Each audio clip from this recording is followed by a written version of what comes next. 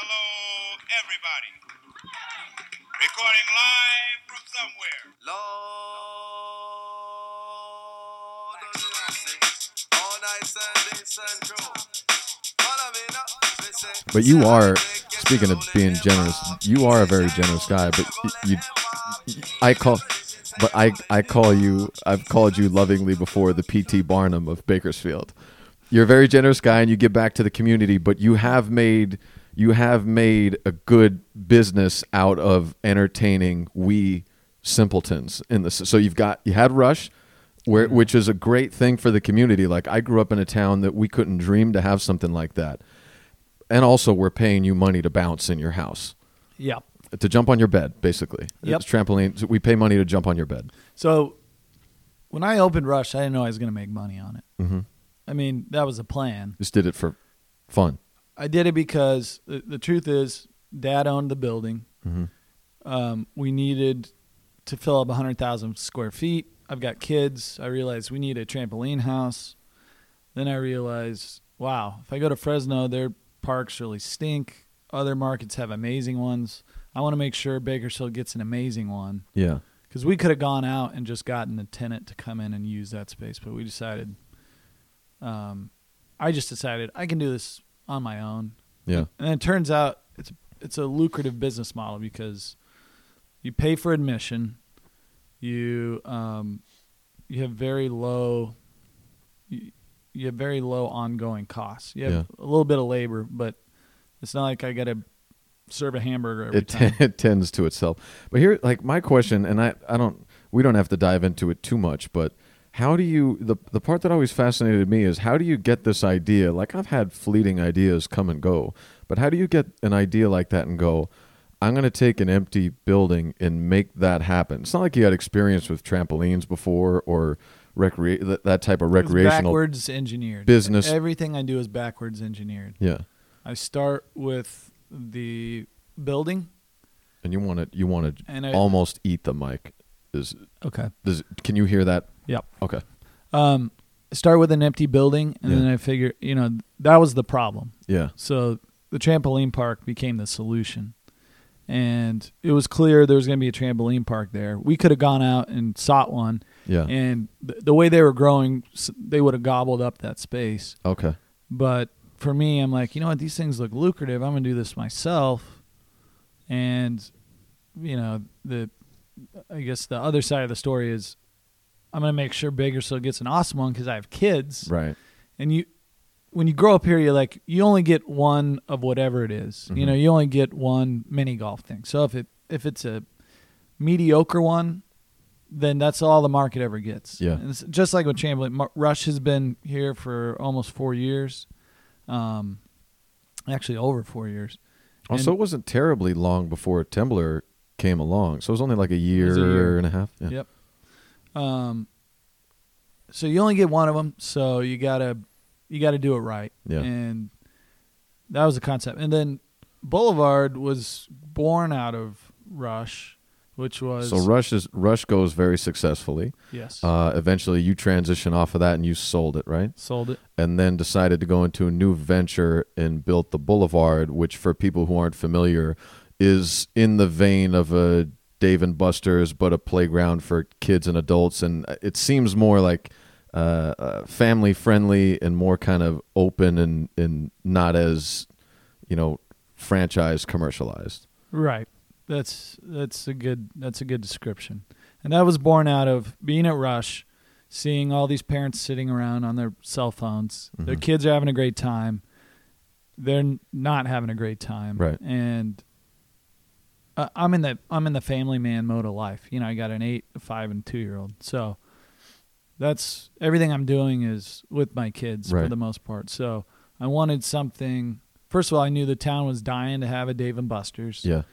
I'm like, all right, how can we do better? So you add bowling, which the town really hadn't had a bowling center built in like 30 years. Mm-hmm. But very like, I don't know if high class is the right word, but a very nice bowling alley, well lit, like clean family. That's all that's getting built. As opposed to a back alley, seedy, like where we started comedy in town when I got here. was the now defunct Martini's Lounge, which was attached to Regency Lanes, where you had to go through metal detector, security pat down to get like. Most bowling alleys in cities happen in a section of town where like, yeah, there's a shooting last night here. Boulevard's not like that. It's family friendly for that.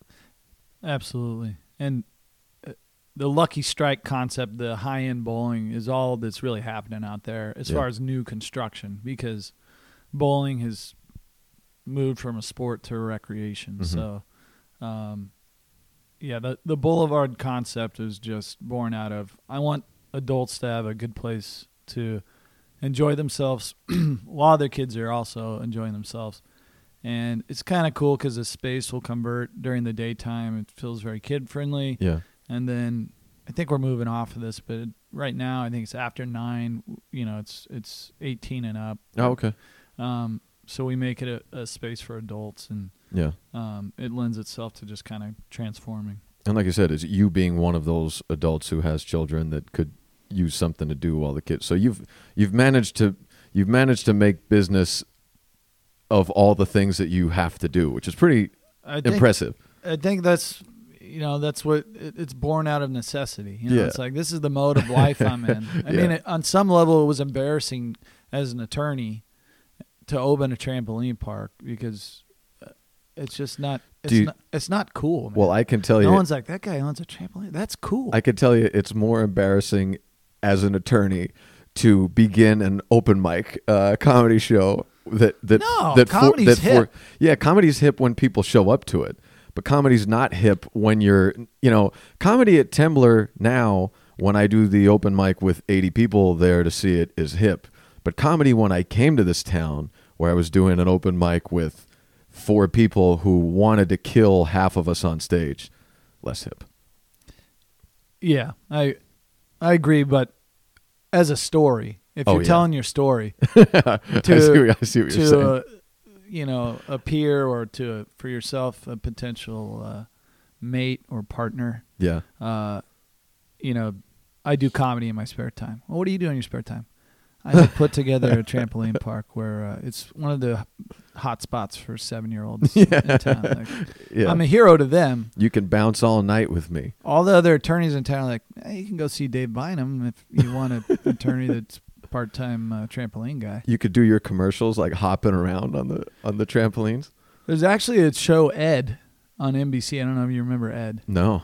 There was a show called Ed, and there was an attorney on the show that owned a bowling alley, and the gag was you had to roll a game in order to sit down with him for an hour. Oh, it was a prerequisite because he had to keep the bowling alley going as well as.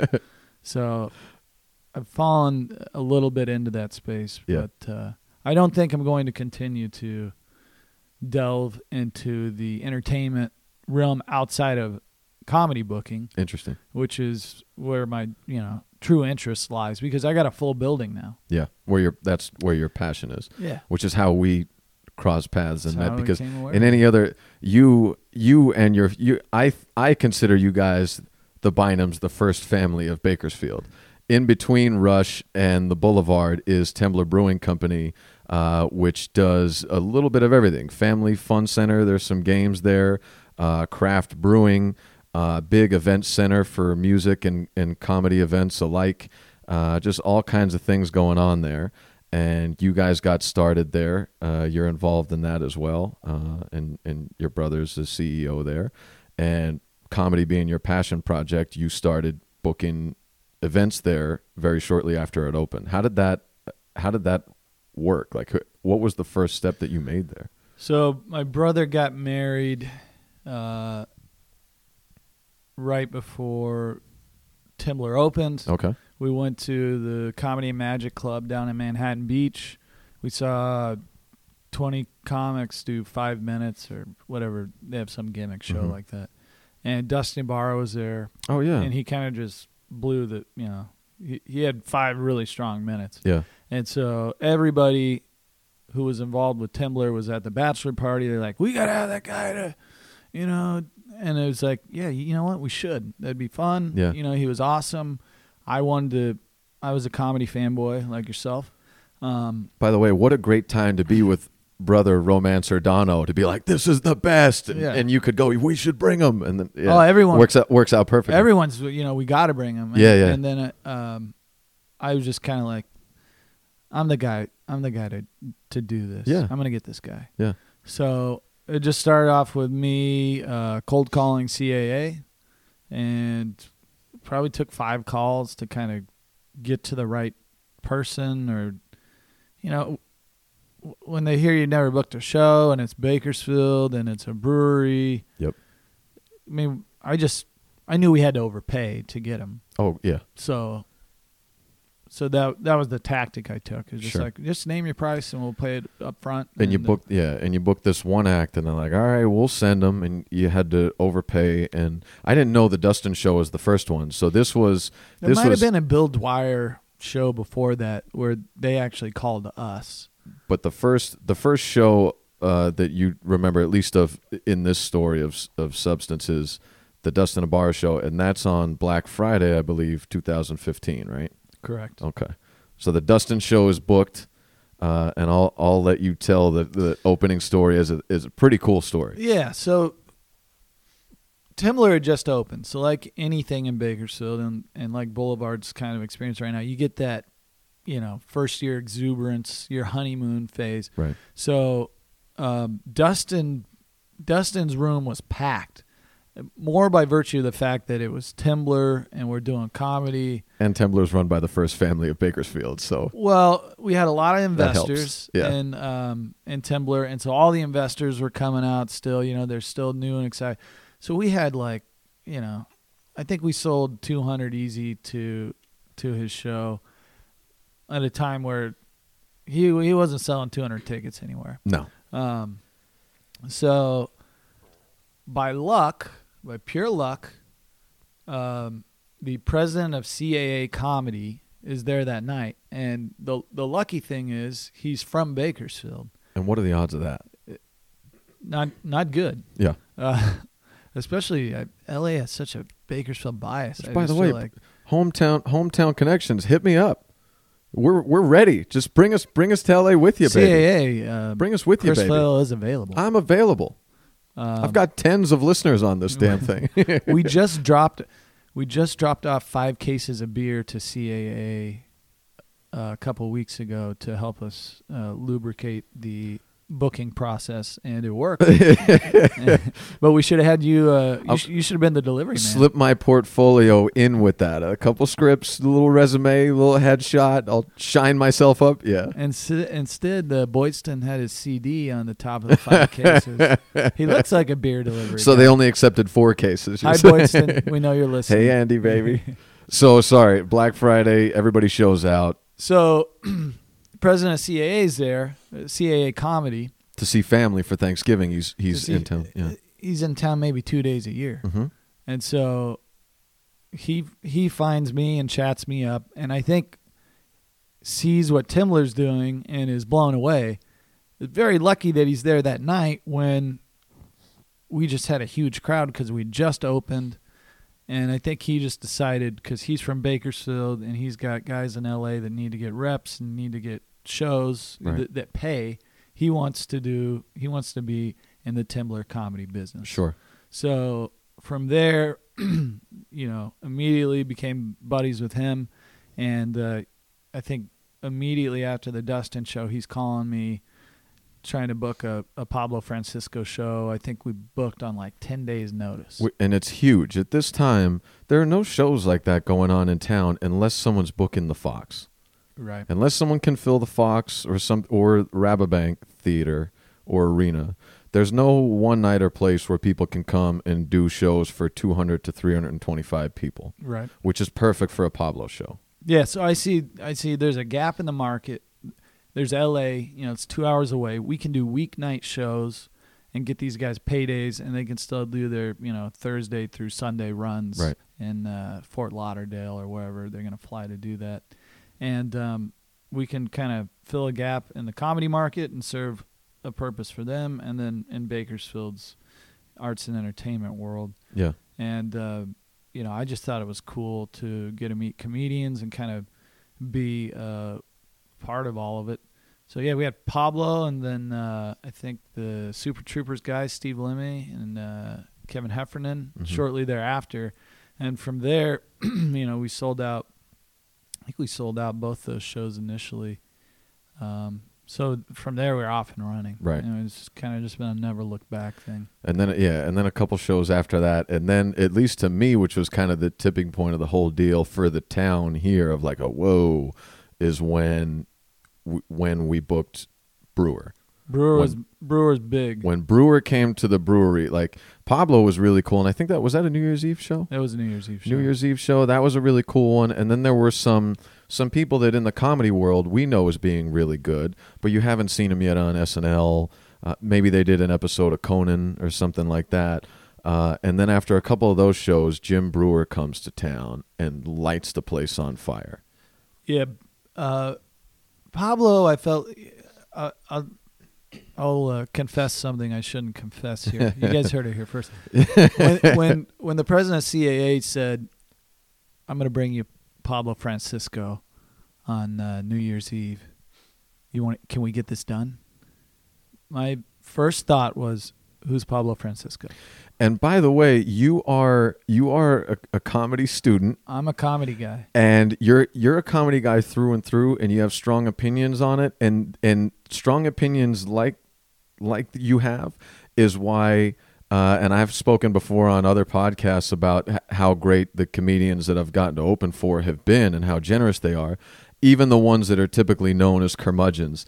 And your strong opinions and your being frank like this is why the industry standard of a comedy curmudgeon, Al Madrigal, loved you to death. You were his boyfriend from the second he got it. As soon as he started talking comedy shop and you told him, as you do with everyone else, how you actually think, he was over the moon with your opinions on a number of household names. I named a couple of comedians I really didn't like, which I think is a stupid thing to do. As someone who's a non-comedian starts saying, here's they don't know what they're doing. By the way, not knowing at all when he was saying this if Al is related to these people or they work together. They're best friends. Yeah, could be their best friend. You're like, and believe this me, guy sucks. He's not even doing comedy. His special was terrible. It's backfired on me, I've seen more often than it's done me well. But Al Madrigal, to actually get to have like a human conversation with him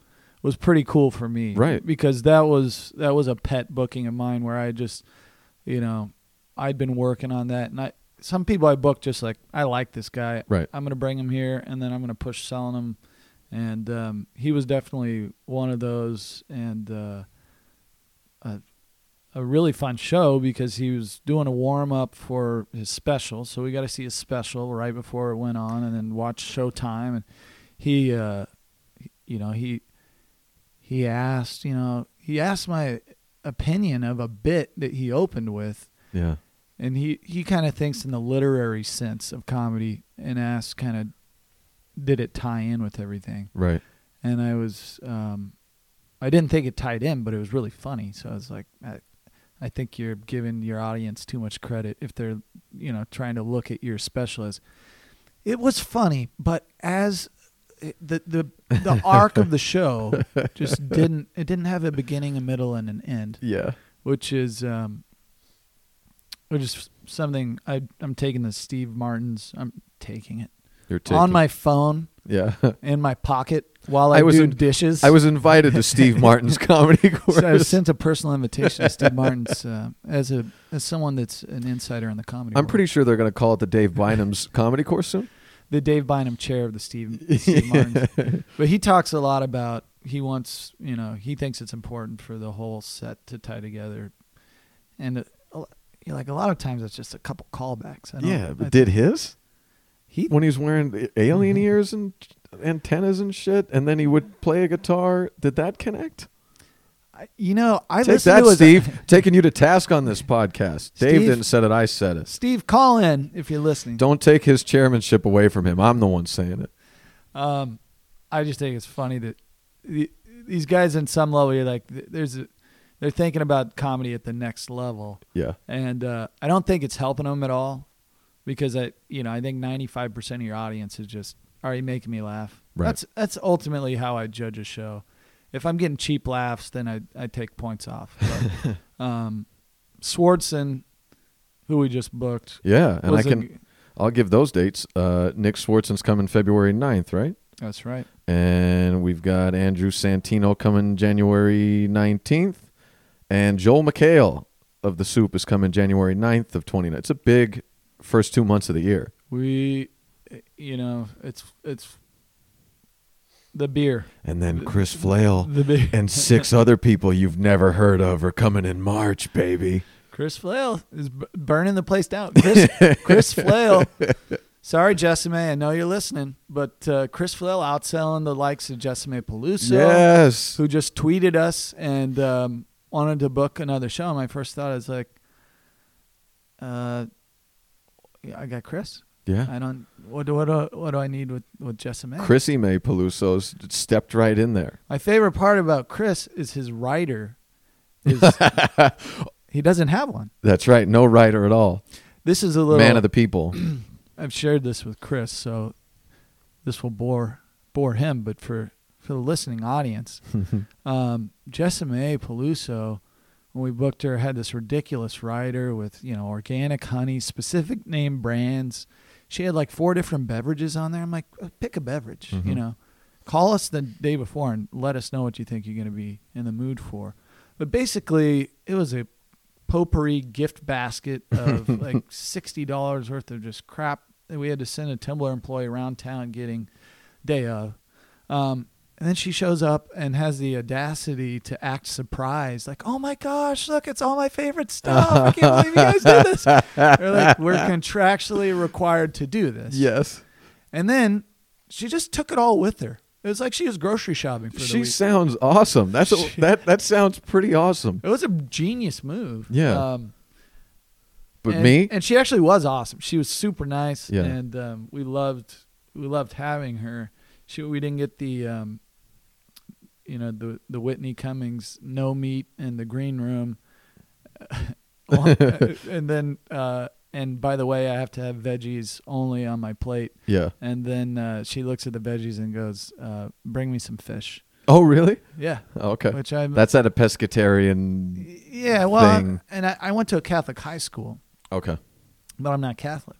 Right. So the whole meat, fish thing is always, I've never understood it. Big loophole. I don't understand it. Big loophole. I once studied, and like anything, I think it was, there's a fishermen's union back in the 1500s that lobbied the Pope. Man.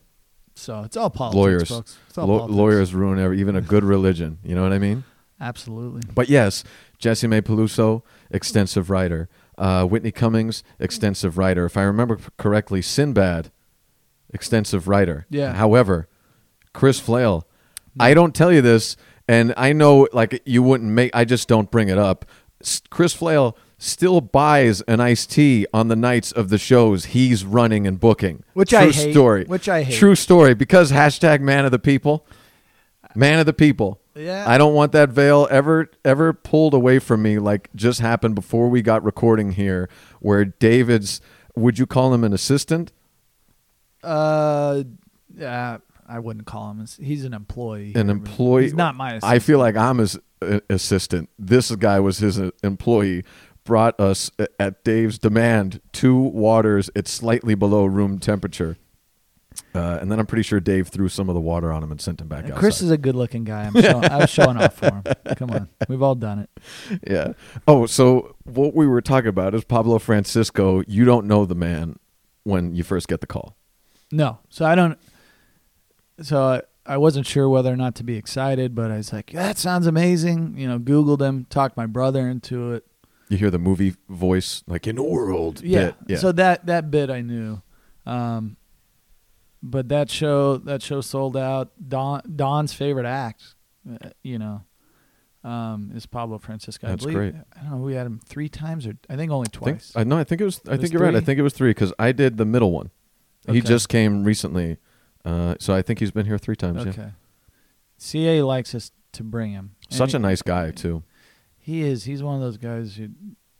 He came in the green room, the little barley room there, and I was sitting there, and he said, "Are you are you opening the show tonight? And I said, yeah. He goes, how long did they give you? I said, like 10 to 12 minutes. He goes, well, if it's going well, just keep, like if you do 15 or 20, just keep running. Just keep going with it. I was like, that is so opposite to what you expect to hear. But then you think about it and you go, of course, that's how he is. Because he's not worried about what the hell I'm going to do. I could do whatever I want up there. He's still going to crush for an hour. Yeah, and my favorite thing about Pablo is talking to other comedians about him. I think Madrigal and I had a little conversation about Pablo, and I think Pablo's tip to him was like, and keep in mind, Madrigal's worried about the literary arc of his hour. Yeah. And Pablo's like, if you hit a dead spot, just hump the air and make a fart sound with your mouth.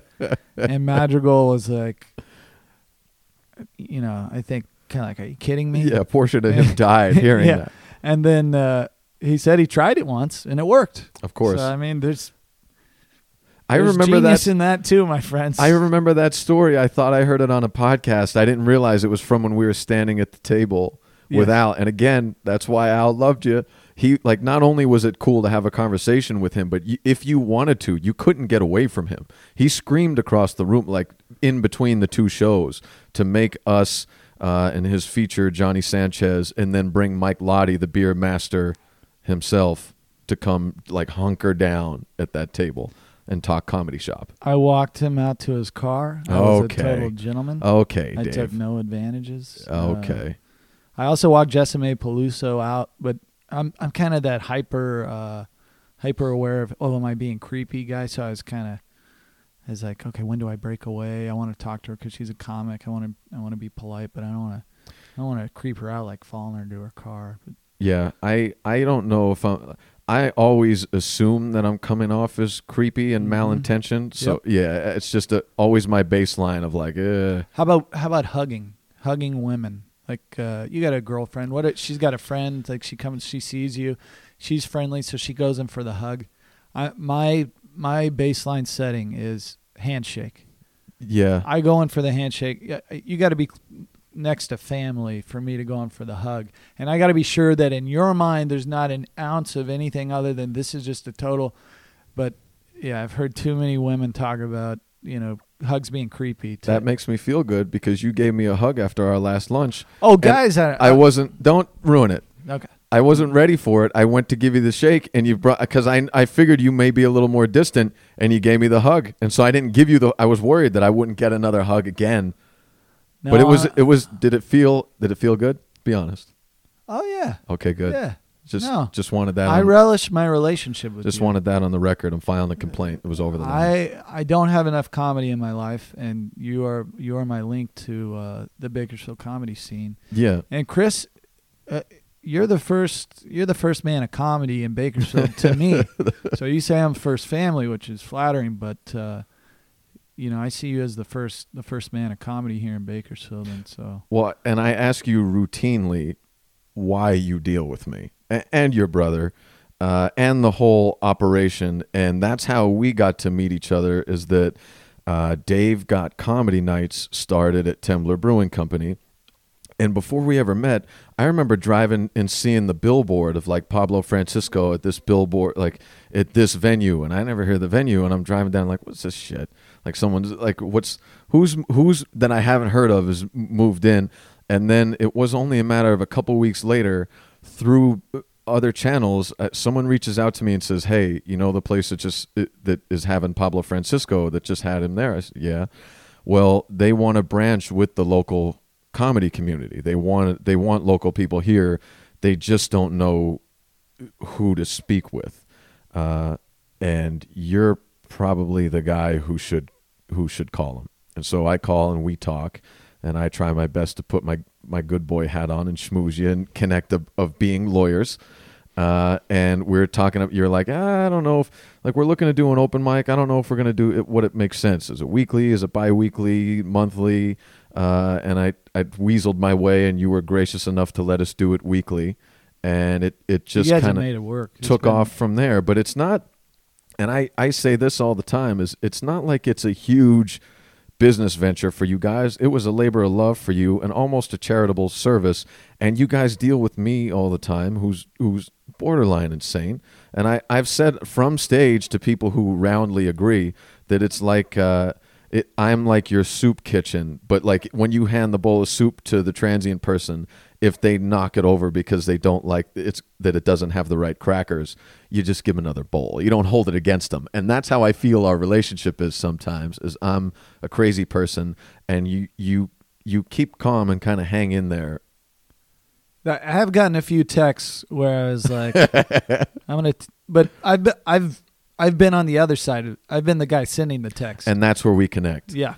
I didn't find that out until a few weeks ago, is you are that guy as well. And yeah. I didn't expect that. I just had a heated conversation with one of the nicest ladies I know. Nothing to do with comedy. Yeah. But I kind of went on a rant for 3 minutes for something that she wasn't responsible for, but was tangentially involved with.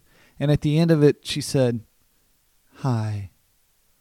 Just like that. And it was the most disarming thing. And it was just like, oh, I'm a dick. Yeah. Oh, yeah. I just verbally lambasted you for something that has nothing to do with you. And you didn't want to have a conversation with me about anything I said. You didn't want to, point out that I was, you just wanted to say, "Hi, let's reset." And you learn things all the time, but I think, yes, I'm definitely on the other side of that card. So I get that, and I'm like, all right, well, let's give this a beat, and then we'll figure out what's going on here. Yeah, and so through that, us connecting with each other, and again, you guys wanting to open up to the local comedy scene, and us getting to know each other over the last 2.5 to 3 years, the local scene has benefited immensely from Tembler, because not only do we have an open mic now where we call it an open mic, but it's a show at this point. It's just a weird one. There's anywhere from 40 to 100 people out to see this thing on a Wednesday night, and they get to come out for free and have drinks and have food, and anywhere from 15 to 30 comedians in town who normally, it took me the better part of 3 years, and that was on a faster track for small town regional comedy scenes to start playing big shows. But these, you may do your first night of comedy and your first month of comedy in this town in front of 80 people every single week, which is, if for anybody who starts comedy in Los Angeles or San Francisco or anywhere, it's impossible to have that. And that's because you guys reached out and branched to us, which is huge. And you let us, the ones, you still have to manage the show as it is, especially the paid shows and the big headliners. But for the people that come across to you, that you see that have the acumen to be able to do so, you guys allow them to open for these national acts. So Pablo Francisco, Dave Attell, Joey Diaz, Al Madrigal, Brendan, all these people, local comedians are getting to open for. That's what we want. Yeah. And one flip side of like I have two goals, which is to kind of give that access to local comedians. But the other is to book the biggest acts that we can. And they're kind of opposing, I'm learning, because the bigger we get, sometimes they're just like, no locals on the show. And usually, I think you learned the other day, you don't get that email till the day before. Right.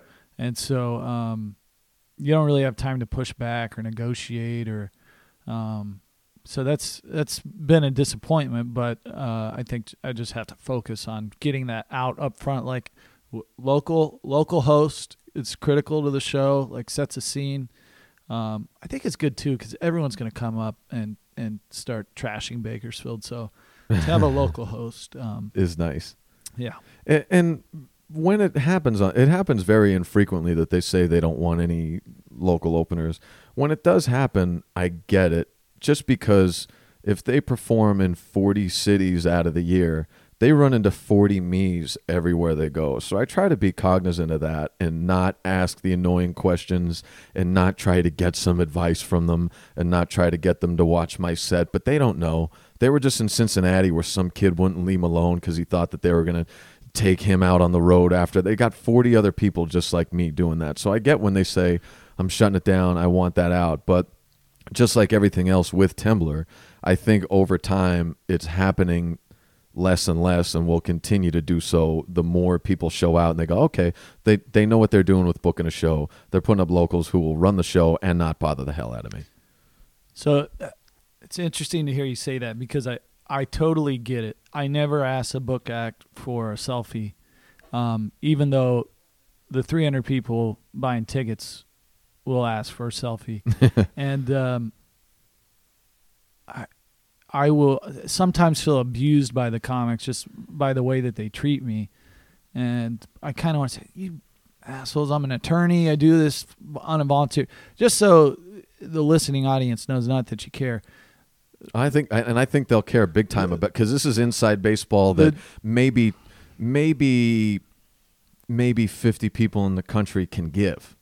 So I don't take money out of the shows. The way we're able to, our competitive advantage at Tembler is, I let Tembler keep, any proceeds we make, which the margins are super thin on shows. You're talking 10% of the gross box office to 20% most of the time.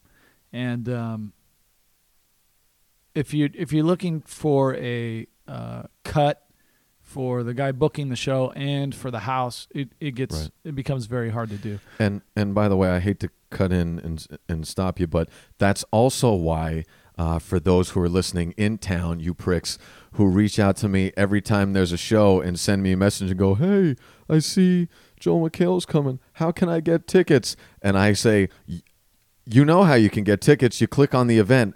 To answer your question, I can't get you tickets. It's because if you could give those out, you would. But it's because you're contractually, not. Comps have to. Every comp has to be accounted for, and really the only way comps happen is if you're my wife. But my parents buy tickets. Yep. You buy tickets to my show, which I hate. Well, you do. I feel like you are. I feel like you have a good labor law claim against us. I've been to the open mics. Yep. It's tough sledding. You ever cut me loose? I've got my slip and fall location planned and ready to go. You work. You want to know why we have this bond. I'm a loyal person. I pretend that I'm loyal, and I like to pretend that I'm generous. Yeah. And you put in countless hours of work for Tembler. So there's your loyalty aspect. You're too kind. And I've been to the shows, and sometimes you'll get crazy people on stage, and sometimes I'm one of them. It's nothing against the comics, because at least the crazy person has more courage than I do, because I don't get up there. Oh, we'll come to that. You've gotten your feet wet performing. So sorry, and I didn't mean to interrupt you. So you book these acts and you don't take profit. The profit margins that go to Tembler for these shows, it's much more a labor of love and a spotlight on the brand than and it helps them sell beer. That's right. That's where we go. But the comics often, the Al Madrigal is the exception of the rule. A lot of the comics just treat you like trash. They're kind of like, is this guy trying to screw me? Especially when it's not a sellout. It's like, it seems like a lot of people here. How come they're telling me it's not a sellout? Right. And I don't know if promoters everywhere else just have a bad rap, but I do it basically as volunteer work. And so when everyone else in the room gets a hug and a selfie because they're a fan, and I just kind of get treated like garbage. You get the brunt of it. Like you go behind closed doors with the comic who may lambaste you in there, and then they come out and they're Captain Why is the Fun. stage set So up for this me, way? so I little opener guy gets to leave and go, God, he's so good to me. But you're in the back and he's looking at the check and going, there should be $14 more in this. What did you do? Yeah. Why is the stage set up this way? This room sucks. And then they go on stage, Bakersfield, this is so amazing. And again, same thing is, you are most likely, at least from the people I met, you are the exception to the rule, and Tembler's the exception to the rule of being generous and doing it as a labor of love and being on the up and up as much as possible, where I'm sure when they go to Des Moines, Iowa, they ran into a promoter somewhere that dicked them over, or when they were in Philadelphia, or when they were in, Alabama, wherever it is. And I know, like, I always have in my mind, like, every time a comedian's weird to a fan or a crowd member, or you have a weird experience with someone famous or successful, me not being famous or successful in this avenue, I know how many lumps I've taken, and I can imagine after another 20 years of these, I will be very jaded and defenses up as well. So it could be that. But for you having to deal with it, so you're running a law practice, you're running 2 or more high-end businesses, and you're doing this is what would normally be a side project if you didn't care about it as much as you do, and you got a lot of nonsense to sort through on that path. Yeah, and there's that element of, hey, don't ever meet your heroes type thing. Yeah, and or at least not meet them in the wrong role. Right, and so booking these guys, and these gals, although not very many. Yeah, I got to be better about that. Sometimes I'm just like, man, I sent out 13 offers to get them, and then when we got the offer, all the mess that comes along with writing the show, and then they get there and you finally meet them and you see it, they treat you like garbage. Yeah. And then it's really hard to put that aside and be like, okay, she was just a total bitch. It's tough to be a fan and enjoy the show now, which is what got you into this in the first place. Right. So it's so funny, but there's so many comics now who I'm like, I just can't watch this guy anymore because he was such a dick to me. 4 years ago, I'm your biggest fan. Yeah. And now it's like, fuck this guy, man. I hope his jokes aren't funny. But he's in your house. You're like, I hope he doesn't do well tonight. Getting back to Breuer. Yeah. Who was the first guy that blew the doors open. I think it was a household name. Is where, to me, Pablo wasn't a household name. He wasn't that. He was amazing. Interestingly, when we first booked him, CAA said, book him. And he's not with CAA anymore, so I don't think I'm running anything for Interesting. him. And when he found out about the show, apparently, he's like, what? I'm not doing that show. So we had sold 150 tickets, had to refund everyone. And then 3 or 4 days later, they'd finally talked him into it. And then, after he's done, he's like, this room's amazing. Great laughs. He's like, we should have done 2 shows, I'm like, yeah. Had to drag you down here. Yeah. Yeah. So do you have a story as the booker of big famous acts, without bringing a specific name in, of the worst, craziest thing that you've dealt with from one of these people? There's nothing. I don't think there's anything that's. Or is there a common common thread that a number of the more headstrong ones give you? I know for one, like some of them that I saw that just spilled over, that I was in the room when it happened, is like the water is too cold. It's going to hurt my throat when I'm on stage. And water temperature is a huge deal. I've learned that every writer that requests water will have a very specific adjective about, slightly above room temperature or whatever it is. Sometimes with, like a hint of mango or whatever it may be. More interesting to me is the room temperature that the green room should be. It's your brother. It's Don out there. Don he gave a shout out. I thought it was Jordan at first. Now I see the allure of Jordan, the employee, is that he looks like a young Don. Yeah. Yeah, they both got a lot of hair. Oh, they're really getting it back there. They look like they're having as much fun as we are in here. Yeah, it's Friday afternoon. What's Don doing here? we're at our places, at my place of work. Yeah, it's a dig at my brother.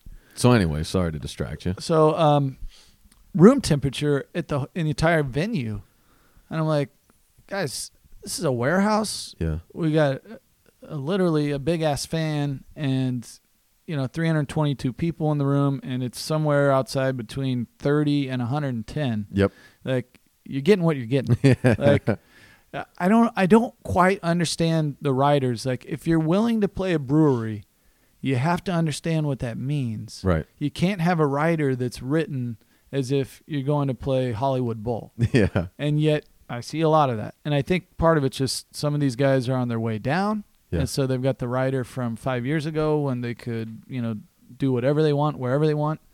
And they haven't quite gotten yet. And I think some of the times when I get the abuse, I think there's the realization like, man, and maybe I read this into people, but I think there's got to be a realization when you're playing Temblor Brewing and 5 years ago you're selling out stadiums. Yeah. As everyone, I don't care who you are, you have that career arc. Right. Like, there's very few guys that get to stay on top forever. Right. Bill Cosby's one of them, and I think we all know he's certainly on bottom right now. Yeah, I think we know. Usually when you can't stay on top, there's something else going on. Exactly right.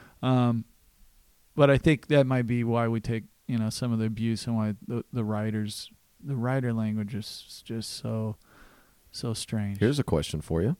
Curious to know, and again, don't have to name names. But one of the things I try to do is be your gatekeeper in town. So when you announce that Nick Swardson's coming to town in February, how many thirsty, up-and-coming phone call, direct message, emails do you get from the comedians on their way up trying to squeeze onto that show? Because I get millions of them. Dan Betts shows up at my house in Flowers, so that's not a phone call. Yeah. Sick burn, Dan. Sick burn. Dan Betts is sleeping in Schwartzson's parking lot to see the email before you put it on Facebook. He's the one who put it on Facebook. Which I think, at least for me, I have jealousy of that because I'm the guy like you, like, I would never ask Swardson because Swardson's been asked too many times and I just don't want to be in the way, and God forbid that I take a moment of his life. Yep.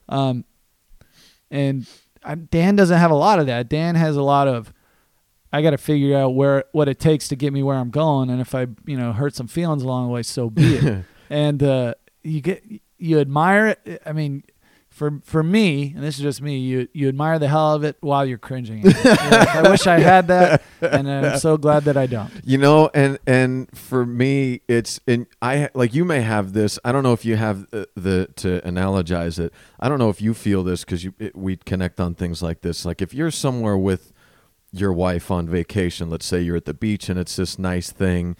When she asks you, "Hey, can we take a picture?" Do you go like, but you're glad she asked. I can't, it's not within me to ask. Right. So there are a number of areas where in comedy, I'm not, like you said, I'm not going to go to Swardson, "Hey, can you talk to us about, or can you give us a live read for the podcast?" But if Dan's in the room, he'll do it. Yeah. I couldn't stop him from doing it if I wanted to. We need Dan to work with us and for us. And like 3 or 4 out of 10 times, I'm like, I'm glad Like we have a picture with Joey Diaz only because Dan was in the green room, and I was like, I hope he asks for it. I'm not going to ask for a picture, but I'm pretty sure he will, and I hope he does. And maybe that's why Joey didn't want local openers this time. It could be because we bothered Don the shit said out of him. he was super cool to he was to Don. last night. Well, he was really cool with us that last time he was here too. So I don't know. He offered Don some of his stogie. Oh, is that right? Which I was like, I know certain people who would have just taken that and put it in an acrylic box at home on a little stand like the Diaz stogie. Yeah. You may be those certain people. Yeah, and I might have been that guy. Yeah. But I think I forgot what we were talking about. We were talking about how many when you announce a big show, how many contacts do you get none, from? Because you've taken all of that away. Oh, okay. So not even from outside of town. Like you don't even get it from LA people or. No one knows how to get to me. No one, like if you are good at that. I would say that 4/5 of our group don't know who you are. Right. So if they don't know I'm booking the show, they know it's at Temblor. Maybe they'll send a direct message to Temblor's Facebook page, or they'll email the info box. That stuff doesn't get forwarded to me. But they know you now. You're like the Frank Lucas of the, and now you just wore your fur coat being on my podcast. They know. As much as Chris Flail wants to say he has no influence, He's the only influence you're ever going to have, baby. Thanks. You better go through Chris. You better call Chris. Thanks for filling my DMs once again on yes. that. So I guess we might as well transition to not only is this a labor of love for you, but you have performed a number of times and gotten your feet wet in actually partaking in stand-up comedy. So, yeah, when it started, it was out of necessity. Yeah. Because after we did actually, I think for the Abara show, I was on stage, and for Bill Dwyer, just because I didn't have a host. I was struggling to get a feature, and they were wanting us to pay for them to bring their features. And at this point, I was very worried that we might lose money on a show, so I was just, I'll get someone in town who has experience with comedy to do it for free, and then I'll host. Yeah. So, but I had a very weird sense of what it meant to do comedy. And I remember describing it to you once early on, and just the look of disgust on your face. Because it is so... I don't remember this. Okay. Well, so I would only do comedy on the shows that I was hosting. So I'm not getting up and doing comedy unless it's in front of at least 100 people on the night of a show. And guess what I don't like doing? Telling the same joke twice. Yeah, it's going to be all new. Because it's not fun for me if I've already found out if an audience laughs at it. Yeah. You're Bob Newharting it every time. So I'm writing 5 new minutes every time. And not take it, I'm trying to like learn it in front of a mirror, but I'm also not super disciplined with that. Yeah. So, and I'm not looking at notes because I'm too good for that. Yeah. I remember talking to you like the early shows and you're like, yeah, it was the afternoon of. You're like, yeah, I'm writing my set out right now. I've had some ideas kicking around. Like I would write my material 4 days before the show. Then by the night of the show, I'd learned the material. I'm like, I've gone over this in my own head so much. I've convinced myself it's not funny. So I would be driving to the thing thinking of new, like super topical stuff, which I think for a host, who cares? It's all fair game and kind of part of the deal. Yeah. Keep it light.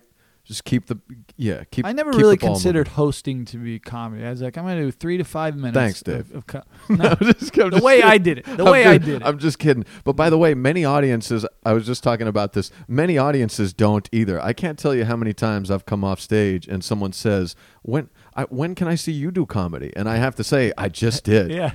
You are funny. You should do comedy. You should do comedy. Yeah. Yeah.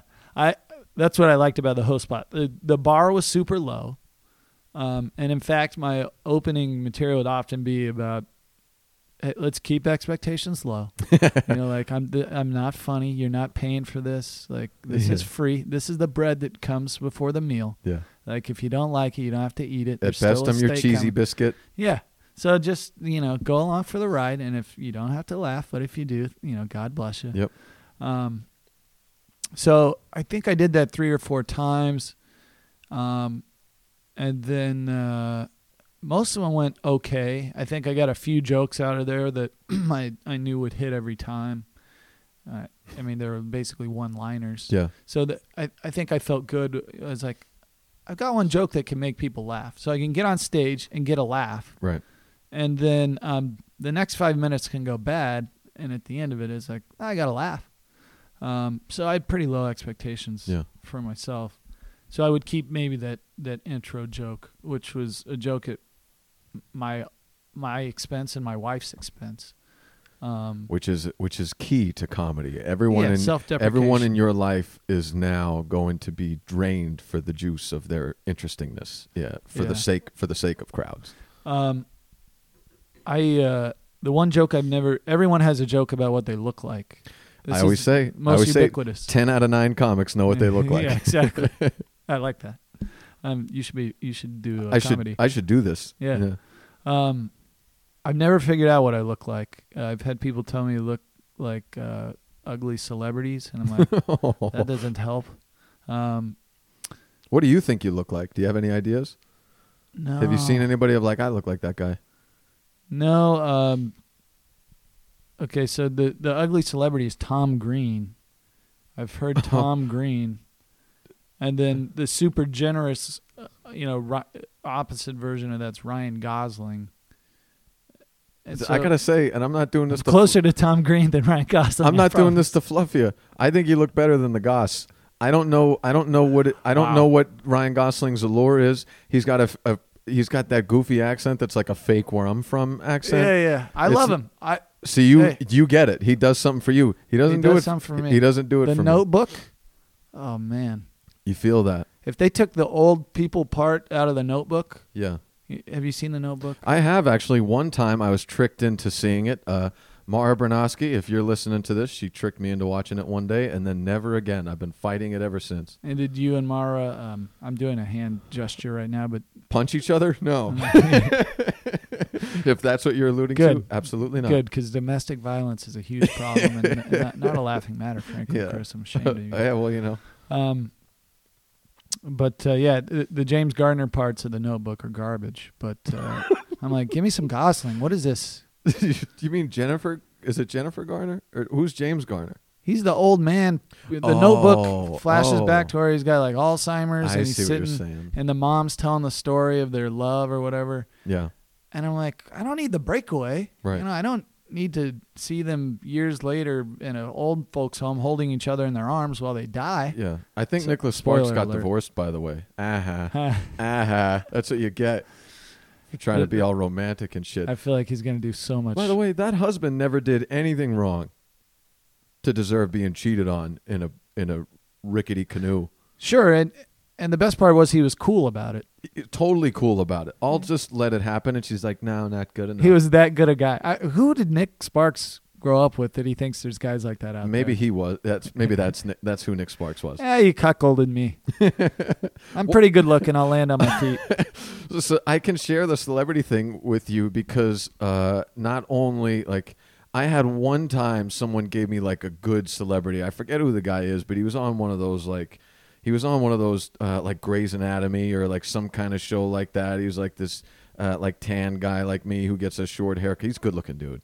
One time, one girl told me I looked like that, but everyone in my family back home and like anyone else who asked is just a light skinned African American goofy celebrity. So I got Urkel, David Blaine. I could see David Blaine, but your eyes are nothing. Someone like said his. Drake. My family tried to say Barack Obama one time. Like just anybody light skinned who's a little like unconventional looking, they just go right to that. You're to me. When I say to me, I didn't come up with this, but when people ask me, like, yeah, who's that good-looking comic? Sorry, other comics, but that's when's that good-looking guy comic? So when you're like Dave Bynum. Any other questions? No. I'm not disillusioned about myself. That's okay because I'm been happily married for close to a decade. There you go. Shout out to Mrs. Bynum. Yeah, Mrs. Bynum is. I did better than I deserved to do, so check that off my list in life. But getting to my bomb story. Yeah, I guess. So we were talking about like you're doing stand and just kind of a lot of fly by night, topical, spur of the moment, do it as you go up there. Everything's going well. I'm feeling good about how many all this. When did you start? Do you remember the first time you did comedy? Yeah, I want to say it was a Dustin Your Bar's show. Oh, so it was the first one. Yeah. Okay. Yeah, because immediately I had this need, and I was like, "Who's going to do this?" And yeah. I was like, "I guess it's me." And when did you fall in love with when was it that it hit for you? Because for me, it was when I was a young kid when the Comedy Central Presents came When I out. was in 8th grade, I remember they asked, "What are you going to be when you grow up?" And it was either an NBA referee. I knew I wanted to be in the NBA. You wanted to be a rule maker. I knew I wanted to be in the NBA. Yeah. And I already knew I was never going to be good enough. You grew up in a city. You had the benefits of growing up in a city. I grew up in a small town, so I didn't learn until I was 22 that I wasn't going to be in the NBA. So yeah. So I was NBA adjacent. Okay. Or I want to be a comedian. Yeah. And I don't know, I don't know what. I think it's like everyone. It's that magic of.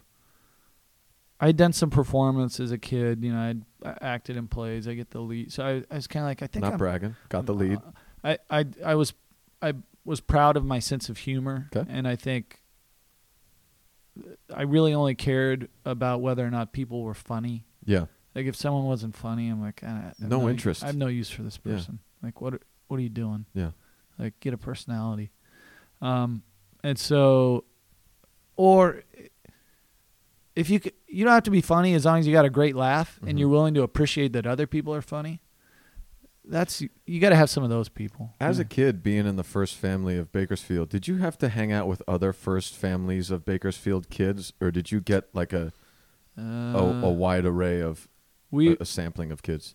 Here's my upbringing. We were members of a country club from the time I was born. Hello. But I didn't know that until I was 17. Okay. So my dad, my friends wanted to play golf. I was like, hey, Dad, we want to play some golf. And he's like, oh, we're members at Stockdale.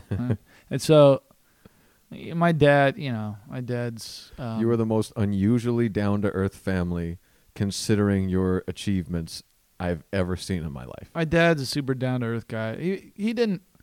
My older brother's upbringing and my younger sister's upbringing were starkly different. Doing real estate in the 80s, I mean, you had some up markets and some down markets. Okay. So, I would just say definitely by the time I was in college, everything was good. And we never had anything below, premium middle class. Gotcha. But I didn't grow up at the country club. It's not when you say man of the people, I was like, I still kind of despise country clubs. Like when people you have dinner at the country club, I'm like, oh yeah, that way we can laugh at all the people that can't come to the country club on the way in. Yeah. And point at them like, I make more money than you do. And again, there's our connection. It's the rebellion is in you, like rage against the machine for some reason. There's absolutely. Did you have a favorite comedian? Like even when you were in 8th grade, was there someone that turned you on to it? I remember liking Jeff Ross back then. Don't love him now. Back then I think you're the best, man. Sorry. No, Jeff. you are the best. Yeah. Tune in January 2020 when Jeff Ross will be performing at Temple Brewing Company. I feel and I'll be trying to get him on this podcast. Listen, I know who's on CAA's roster. Smart man. I know who I'm not going to say anything about. Smart man. And I know that the rest of the comedy world's fair game. Okay.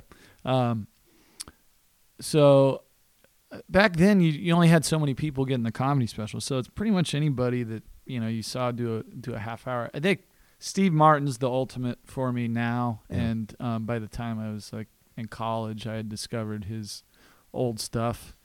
I was never like into the movie Roxanne.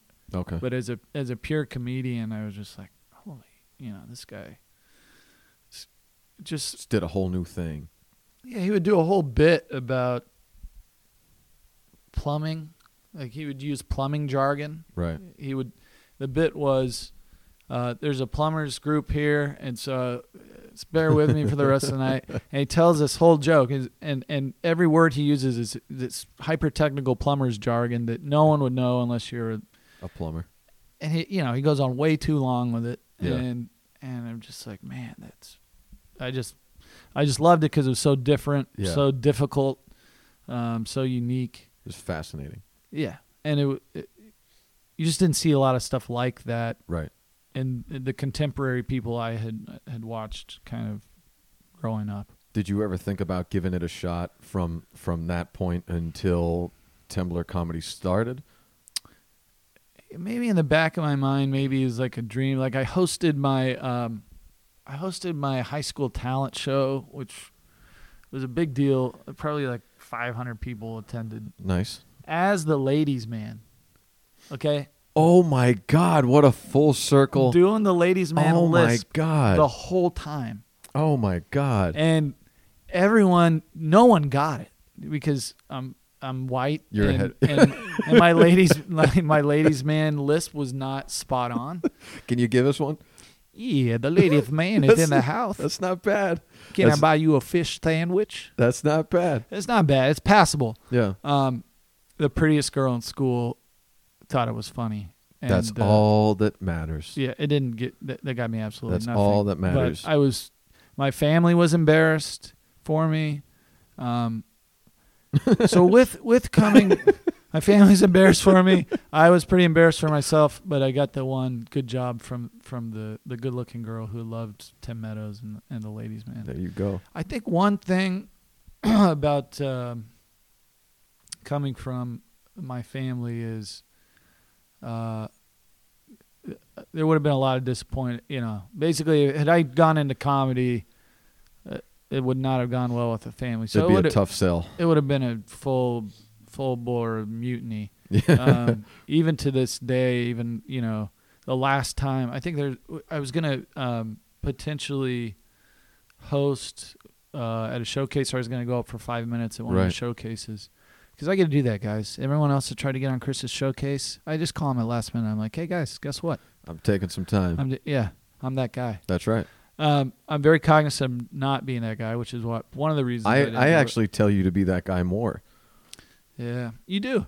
You're nice about it, but I see all you guys out there at the open mics struggling and telling the same joke over and over for God knows what reason. Guys, write some new material every time you get on stage. The same way that I rolled my eyes when Dave told me he was doing new material every time is the same way if you've been going to shows and open mics for the past 6 months and doing the same 5 minutes. If you're noticing a lot of people go take a piss while you're on stage, it's because they've heard your set 3,000 times and we all want to die because we have to hear it again. Or for the first time for some of you guys. For some of you guys. I was at one not long ago, and I was scared for my life. Ooh, it was a doozy. So you know what I'm I do. About. That was a special night. So you always seem to come in on the special nights. I've sensed that because I'm like, they're not getting 100 people here by doing this every week. Yeah, but it just so happens, and it just happened recently too. Like Frankie came in to watch a portion of a show, and it was a really weird time to be there, and it wasn't a full room like it normally is. Marcy's daughter came out to see a show, to see a mic one time, sat in the middle, and it was one of the weirder ones that it's just kind of par for the course of how that goes. When the principal's watching, you're gonna drop your lunch tray. When you're at the mechanic, your car's not gonna, it won't. It won't have the problem that it only acts up when it's not supposed to. I get that, but I was just at the same time I was like, I can't be here for this. It's very uncomfortable for me. And we're sitting next to each other, and I'm looking at you, and realizing that I feel as uncomfortable as you do. And I still have to go up 17. And you're running the thing. I have to go up 17 more times. And you have to provide the comic relief, let off a little steam in the room after someone. And there are times I'll go up and look at the crowd and go, I don't know what to say either. I'll just say, like, if you were me, what would you say right now to make all this work? I leave every open mic thinking the same thing, which is a lot of this is just people that can't afford therapy. This is free therapy. But you were saying even now when you told your father you were going to do 5 minutes up top at a show, it's not tremendously well received. Why are you doing that? Okay. I mean, he's like trying to get me to be the next whatever. So with that considered, not next comic standing. With that considered, Dave, considering I've 2 weeks ago started my goofy comedy podcast and came and wanted to, we decided to record together. Oh yeah. Thank you for bringing me to your dad's office to do it. He's not here. I'm sure he's got a great impression of me. He's not here today. So you don't need to worry. He's on his way to the beach. So the pressure kind of, not completely, but was in the back of the brain of just kind of keeping away from taking that as a route. Yeah. It's funny. I went to school at UCSD and I'm like, yeah, the La Jolla Comedy Store right there. I never once went. Yeah. Which I remember looking many times to see who was playing there, but I wrote for the school newspaper. I had a job as an arts and entertainment reviewer, so I was always kind of in that space. But I'm like, why wasn't I parking cars at La Jolla Comedy Store trying to?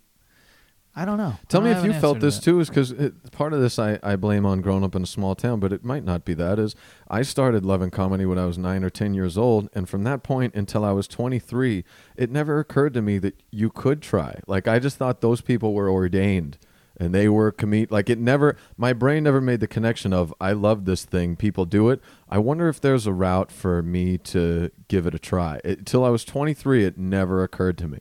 So I can totally connect with how you drove by the La Jolla Comedy Store and never went in, because there was that weird barrier of like, that's not right for me.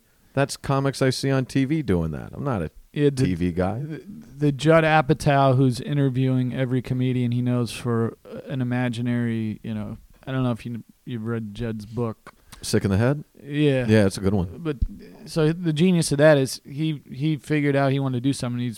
I'm going to figure out how to, the sausage is made, and then I'm going to make the sausage. I mean, and that's so instrumental to doing things, is just sometimes that's enough to skate you by, as having the willing, just being open-minded enough to say, I'm going to give it a shot, and the stick-to-itiveness to go through. That's huge. right. And it's something until very recently was not even a portion of my brain.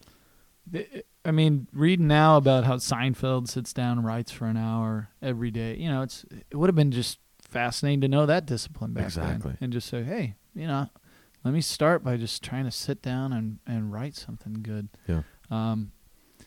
But I think being a coward is always what it comes back to for me. I was in some bands and in college, and we did a couple shows. So I got on stage to do, and I did some open nights mics with music. What was your instrument? I was just guitar, singer, songwriter. Guitar. So you did it all. Yeah. Okay. Yeah, I could go full John Hacker up there with a guitar and do like a parody song. I can. Did you know? What's up, John Hacker? Yeah, it's up. Yeah, move aside, John Hacker. Yeah. Did you did you know or were dating Mrs. Bynum at the time when you were in a band? No. Hello. Nope. Hello. Which portion of the band got you the most attention after the show? Like just most walk-ups after the show. Which I mean, like guitar. If lead you understand singer? what I was doing, the band I did the most shows with, I was playing bass. And a little band called AC/DC, if you've ever heard of it, folks. It was called Illinois. And wait, is it spelled like the state, or is it spelled like I think it's about to? The word ill, the letter N, and like noise with a Z. All one word. Did noise have a Z? No Z, but there's an E at the end. Well, okay. So I didn't name it. Yeah. I played the melodica, which I don't know if you know what melodica is. John Hacker definitely does. I'm angry thinking about it, but go ahead. You blow into a tube, which powers Say no more.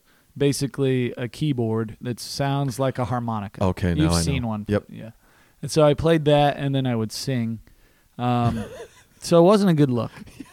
It was, and we did. So the answer is guitar is what got you more approaches. Yes. Okay. Actually, yes. If I just got on guitar on stage by myself with a guitar, that was much more effective. Okay. Also, the bars I was playing at were much seedier. Oh, okay. That helps. And it's called the melodica? The melodica. I'm sorry. Melodica. Please. Come on.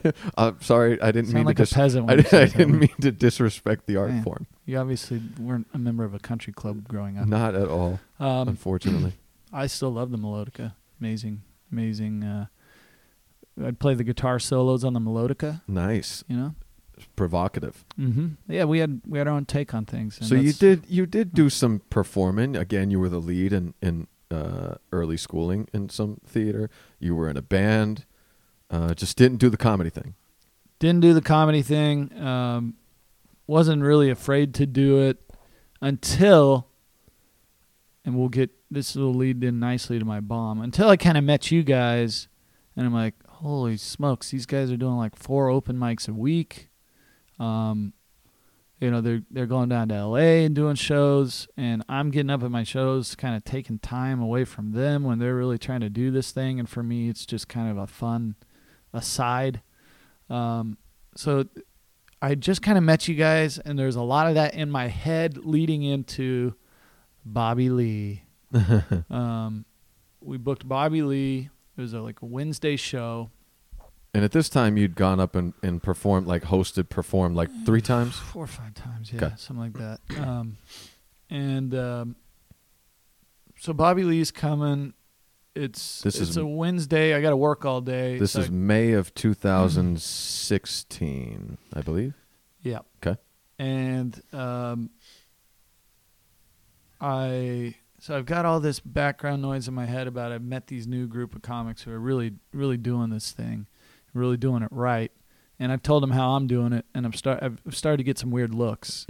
It's some disgruntled looks about. This is the point where we've actually gotten to know each other. Like, yeah. And I had an honest to goodness debate with you about the merits of writing new material. Mm-hmm. I still think it's an interesting way. Like if you write 5 minutes each time, you take the best part of it. It's so hard to get a laugh at an open mic. Yeah. At all. Yeah. So it's like you go up at mics to find out what works. Like, how does that work? Because I go to these mics, and some of them are, it's all comics. Yeah, some of them have no people. Some of them have no people. Some have only comics. Some of them have people there who have brought such a cringe element to the room that, right. Some of them, the crowd shows up, but seem bothered by comedy, which always like, what did you think you were coming to? Why are these guys on stage while I'm trying to eat my hamburger? Yeah. You're annoying me. Yeah. So that's the issue I've always had with mics is like, you could get off stage and you'd have some practice going through your reps, which is great, but you don't always know right. what's funny and what's not, and you can't trust other comics.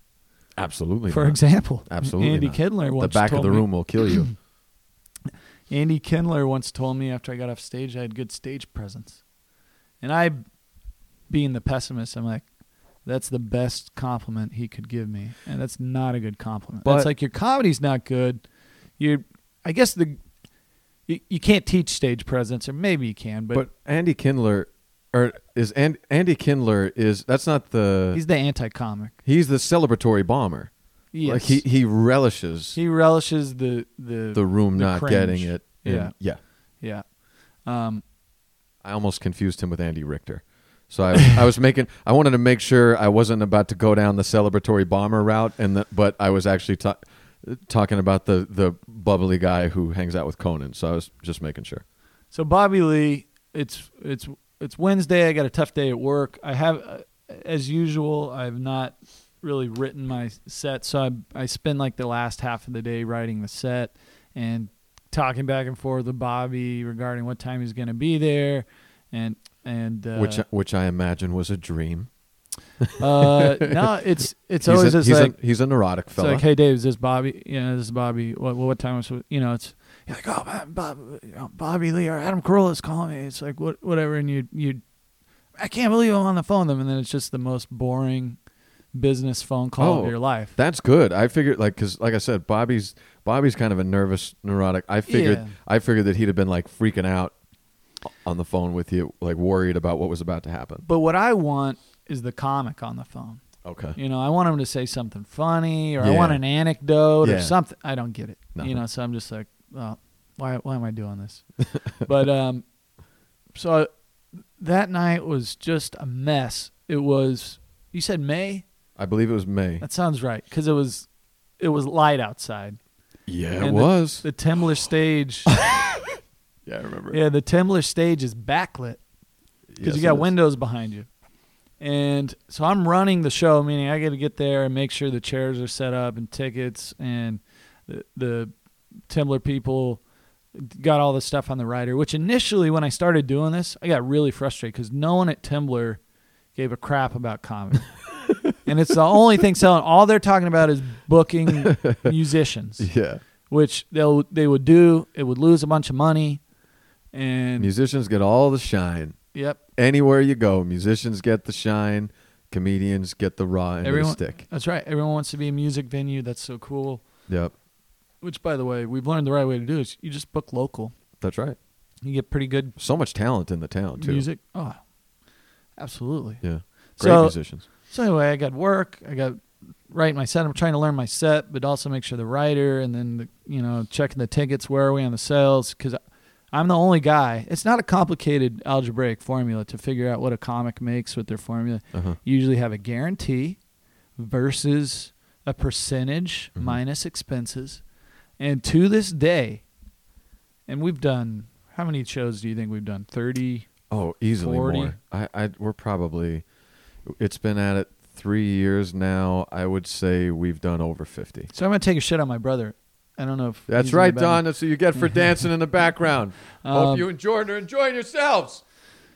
To this day, I have to get on Eventbrite and email him or text him the check that has to be written for a show that I'm not personally at because no one can get it right.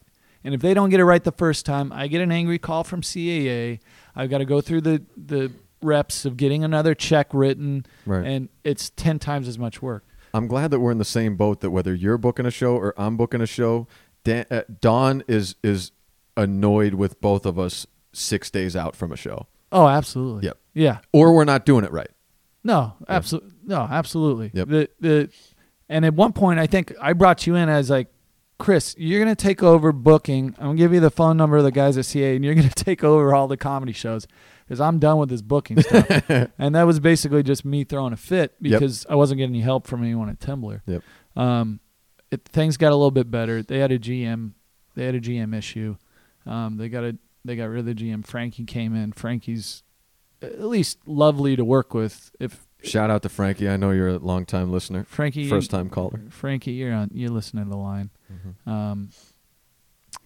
So things have gotten a lot better in that regard. But back in the Bobby Lee days, I was wearing 5 hats. Right. And so to go up and host, and then I remember that night a couple people, I'd say frenemies were there. Mm-hmm. People who, if I didn't do well, they're going to relish in it. Yep. They're like, "Oh, you do comedy? Oh, this is going to be interesting." Yeah. So showtime comes around. Bobby's not there. So now I'm nervous. I'm like, I'm going to have to stretch, or someone's going to have to stretch, and then we get off stage. But we kind of just decide we have to start. So full daylight out, backlit. Bobby's not there. The feature's there. Matt Edgar's there.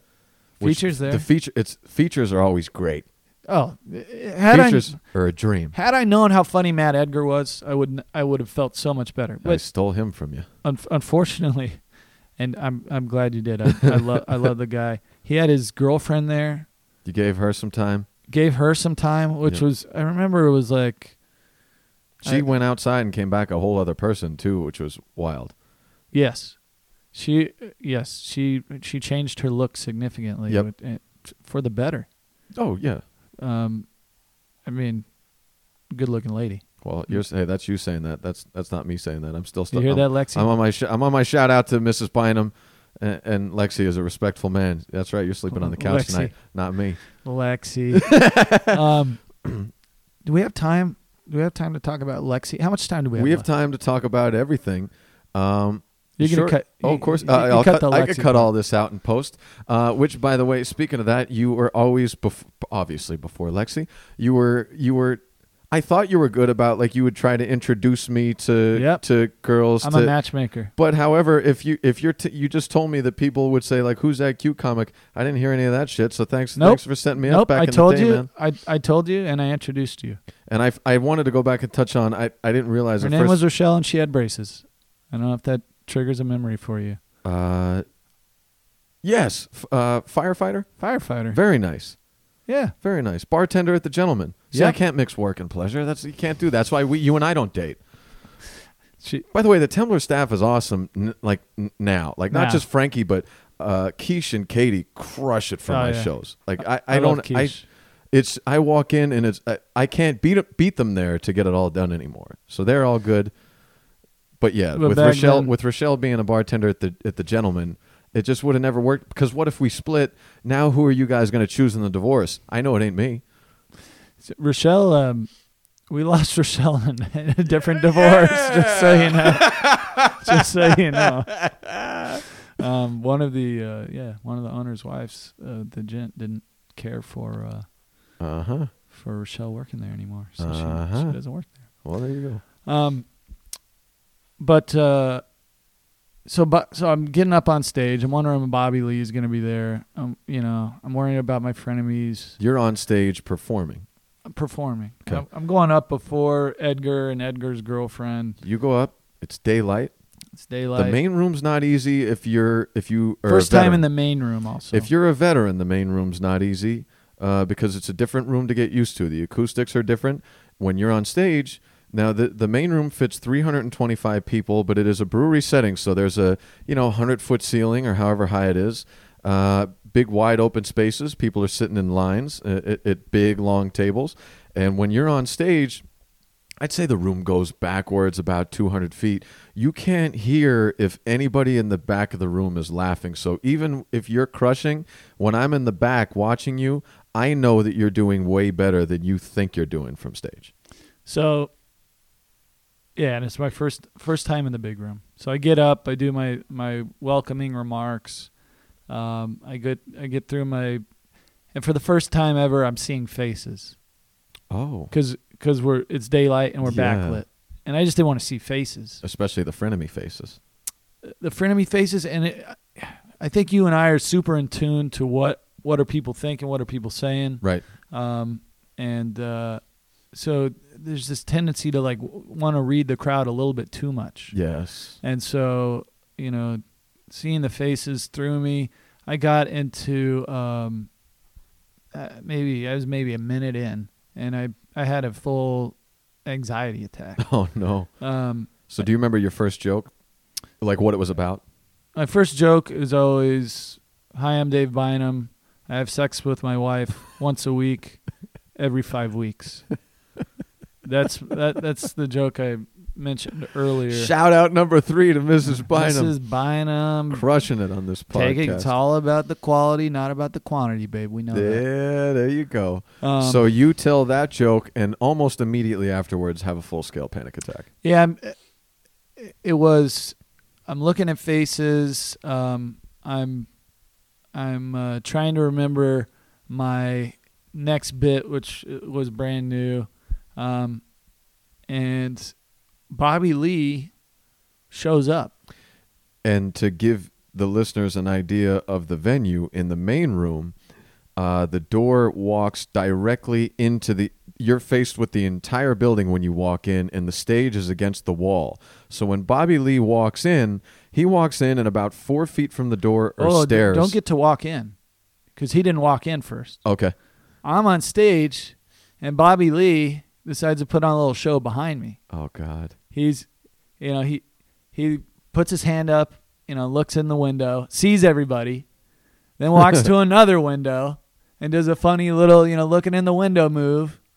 And then, walks around to the back entrance, then all the way. And the whole time he's doing, he's being funny because he sees the whole audience. Right. And he doesn't want to just, he's got a reputation to uphold. Yep.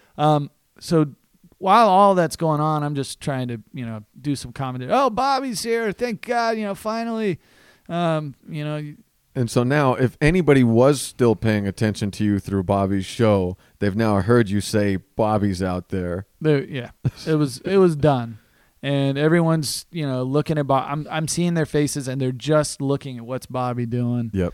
I immediately can't remember what I wanted to say next. Bobby comes in. I'm in full panic mode now, where my mind is. I'm like a frozen computer. Yeah. I don't know do you have anxiety? Do you have any of that stuff? All the time. But I mean, like, if you have a panic attack, where you feel like you're dying? Yeah, just kind of a medical grade, issue. Not just like I feel nervous, just like I can't function. Just an uprising, all-encompassing. I can't focus on anything else. So to me, anxiety is like the uprising, and the anxiety attack is it boiling over, and it's like. Whatever, I can't push it back down. We have an event now. I think I get right to where the uprising would meet the eyeballs, and then that's just where you can quell it, and it lives there. But it lives there for like 4 days. Yeah, and then after that, like I'll be on a drive like from work to home, and I'll just get like storm's over. Yeah, clouds. So I got good news for you. You're a good candidate to have an anxiety attack. Oh, great! But I had one on stage. I've had a couple.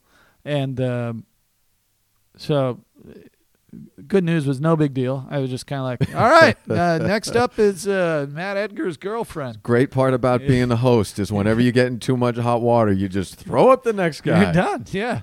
And so, you know, I think I wish I had tape of that because people were like, what do you mean? It went fine. I'm like, well, you weren't paying attention. So yeah, it went fine. Like for me, it was a nightmare. Don't you tell me I don't suck. Yeah. And so after that, I was like, you know what? I got these guys. They're serious about it.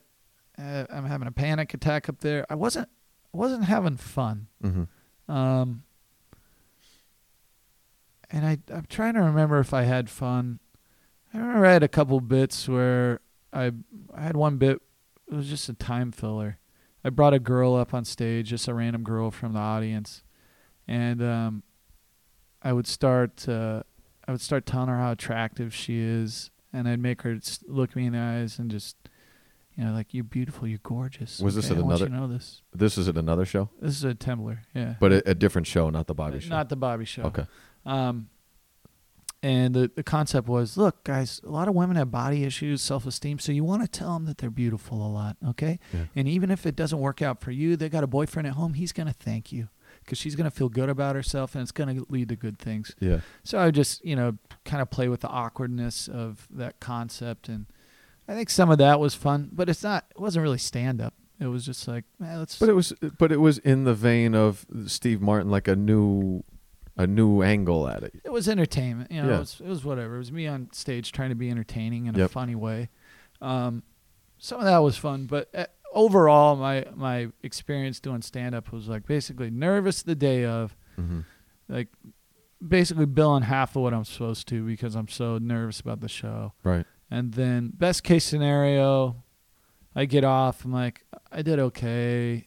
Like some people said some nice things, but no one's really like, you're great. Yeah. You got to keep do this. If you don't do this, you're robbing the world of something. Yeah. So I'm like, you know what? What is this? This is a hobby for me. I've got kids. I'm not gonna. My time is past. I'm not gonna get into this. These other guys are doing it. I like comedy, so I'll book it. And all that kind of thinking kind of is what put the me getting on stage to an end. Put the brakes on. Was that the last time you went on stage? That was the last time. And that was your first bomb. That was my first bomb. And I think you listened to the Joe Alani's episode where he talked about one of the categories. He came fragments away from quitting after his first bomb. And similar to you, his first bomb wasn't nearly his first time. It was a few months in, which makes it much more difficult to deal with. His first bomb was at the casino, right? Because I'm into this second. Yeah. That was... He truly had nothing going. I mean, when I talk about, it was backlit, you know, which he was also, but he truly had nothing going for him. No stage. I was like, I don't know how you don't, you know, it would take a true professional to get any laughs in that environment. So that was another thing. I was like, I bombed under pretty good circumstances. Well, you think that, but I can tell you from knowing from tons of experiences, no, that is... the hole that you dug out of is even more difficult than the casino thing for a number of reasons. First of all, it's your first handful of times doing comedy.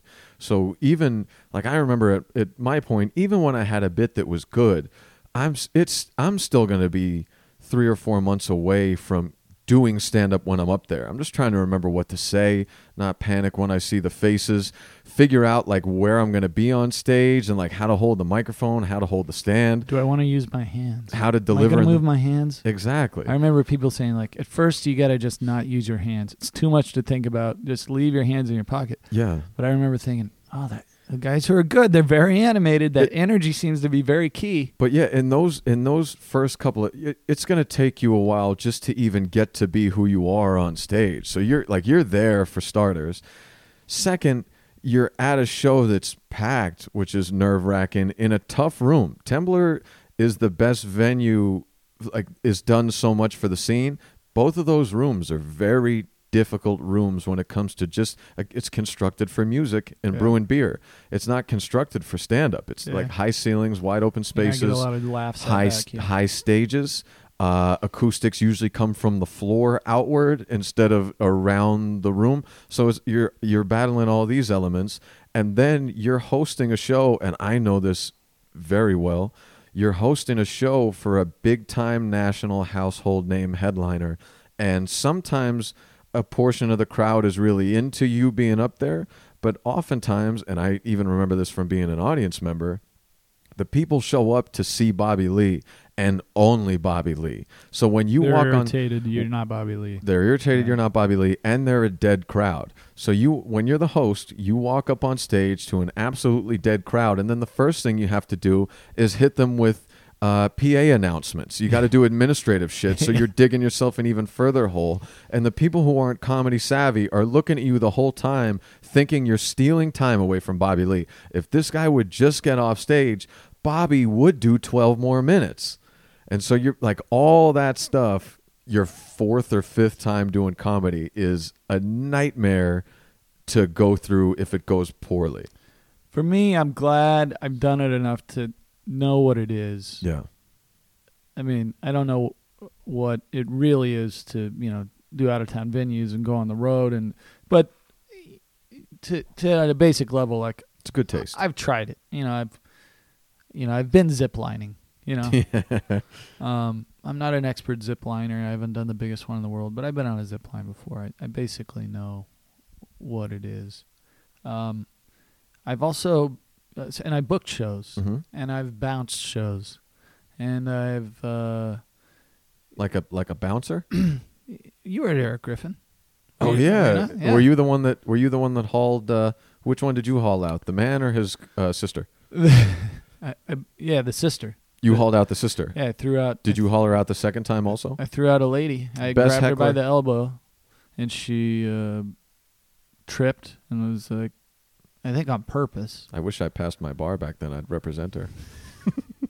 The best part about that whole story was 2 months later when she was my waitress at Tahoe Joe's. Oh wow, you saw her again.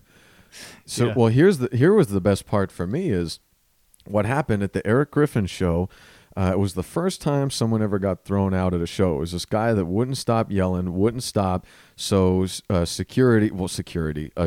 someone on staff just asked him to leave, and he got up and he walked right out, as you do. Yeah. When there's a chance you're going to get punched in the face if you don't. So Yeah. he got up and walked out. When he got up and walked out, his also very drunk, I think, sister was in the row in front of him, stood up and started yelling too. However, she doesn't have the same concerns that he has if someone asks her to leave and she doesn't. Right. So you asked her to leave and she didn't for a long time. And then she finally did, and she's like screaming at people out in the hallway. And then everyone kind of gets to the point of like, we're cool, we're going to let it go, we're going to let it go. But instead of walking out of the venue, she sneaks back in and along the wall sneaks back to where her seat would be. But in her seat is this woman who is a beautiful girl. I just started following her on Instagram. The bodybuilder. Yes. She comes to all our shows. Yo, this girl, she's a very pretty girl, but she is about 6'3", and she's got to weigh more than me of like muscle, like 4% body fat. And she's all muscle. She is an amazing specimen. And she carries herself in a way where just take away the physical If I were single, I'd want to be her girlfriend. She could be 5'2", 180 pounds, and if she carried herself the way she does now, Yeah. I'd still be afraid of her. Like Oh. she's got it all going. Well, Like, this heckler that sneaks back in tries to go to her seat, and the bodybuilder is there, and she kind of gives some attitude to the bodybuilder. Yeah. And the bodybuilder says to her, "You don't want this problem." and I hear that, and that's when I threw. I think the second time is when I threw her out. I remember. I wanted you to throw me out at that point because I didn't want whatever problem she was talking about. I just remember she's gonna get. There's gonna be a melee here Trounced. if I don't handle this. Yeah. So as much as I didn't want to like grab a woman by the elbow and try to walk her out while she's bawling. At this point, you're the best person who's going to grab her elbow because if the bodybuilder does, she's a dead woman. And for you listeners, I'm 160 pounds of 5'11". Fan yourselves now, ladies. Yeah. Skinny fat is probably the word that didn't exist. Who are the assholes that came up with this phraseology? It used to just be you're skinny or you're fat. Pre-dad bod. Now you can be skinny fat. Yeah. I used to just be like, I'm skinny. Yeah. That means that's kind of healthy. European body. I'm healthy-ish. Yeah. Now they're like no, French body. You're skinny, but that skinny is fat. And so you're still unhealthy, even though you're skinny. So bouncing is not a line of work that my high school counselor would have told me to get into, but I've done it. Yep. I've booked the shows. I've been on stage. I've fetched the drink. I've unplugged the ice machine. Not in this office, you haven't, but at Tembler, you've fetched drinks. Yes. Yeah, sure. Jordan does that here. He's got no other skills. He's got no other life skills. If you're ever, let me say this about Jordan. If you are a worship leader at a church and you need a fallback career, I just don't know those guys have a lot of plan Bs, a lot of skills that they're going to go to the marketplace with after they decide, I don't want to play bad guitar on stage and sing off key. And after saying something Love you, Jordan, though. After saying something like that, surprises me to hear you say that you're not Catholic anymore. The Catholics do it right. They just they don't have professionals. They don't have paid professionals on stage. Yeah. They just have, maybe an old lady playing the organ. They don't have like a young guy. You saw Jordan. He's hip. He's young. He's got a little very slick beard going. Yep. He can play a few chords on an acoustic guitar. In the Christian community, that's enough to make a career out of. Oh, yeah. But if you get out of it, now you're working for Dave Bynum fetching water. Yeah. He could have been the new Creed lead singer. He was on that road. He could have made his way up to a nice mega church, been making $250,000 a year. Yeah. Just, is this what you're doing, by the way? Are you taking up-and-coming performers and turning them into your water fetchers? Because I don't feel comfortable about being your interviewer / opener / whatever the hell I am. Am I seeing my future when I see? Is that why you brought me here? Just know this, Chris. If it doesn't work out, there's always Bynum and Associates. Always a place for you. There's always a place for you here. Everybody gets thirsty. That should be the tagline. Everybody gets thirsty. Everybody gets thirsty. So do you have any interest, despite my trying to drag you up on stage, do you have interest in doing it again? Yeah. The interest only comes from I'm constantly trying to write comedy in my head. It's my resting. I imagine most comics are this way. Your resting place is just trying to think of something funny. And sometimes I'm much more active about it. Yeah. And if I think I've come upon something, then I want to get on stage and find out the truth. Right. What are the conditions that you would be looking for? Obviously not Bobby Lee in the daytime in the main room again, but obviously not an open mic with 12 people who seem like they're about to go postal. I think I just need to be at the right open mic. So like a away from Tembler, rocket shop, low ceiling on top of a 40-person crowd style room. Ideally, yeah. Okay. I think we can make that happen. And then a hosting. Dan will put you on a show. Yeah, Dan. Hey, Dan. How come you haven't been calling, man? You're welcome. That's why he hasn't been calling. Oh, Betts. Betts, there's a love story with me and Betts, which was he was the first guy I saw at a mic. I was like, hey, he's pretty good. Chris, what do you think? Let's put him on one of the shows. So it's always fun to I have a little bit of power. Yeah. It's always fun to kind of flex your muscles. To wield it. Yeah. So Dan was my first wield.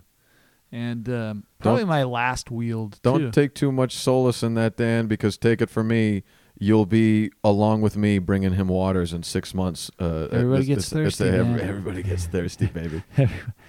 Yeah, I'll be at the mic sitting next to you. Hey, Dan, why don't you go get me a water?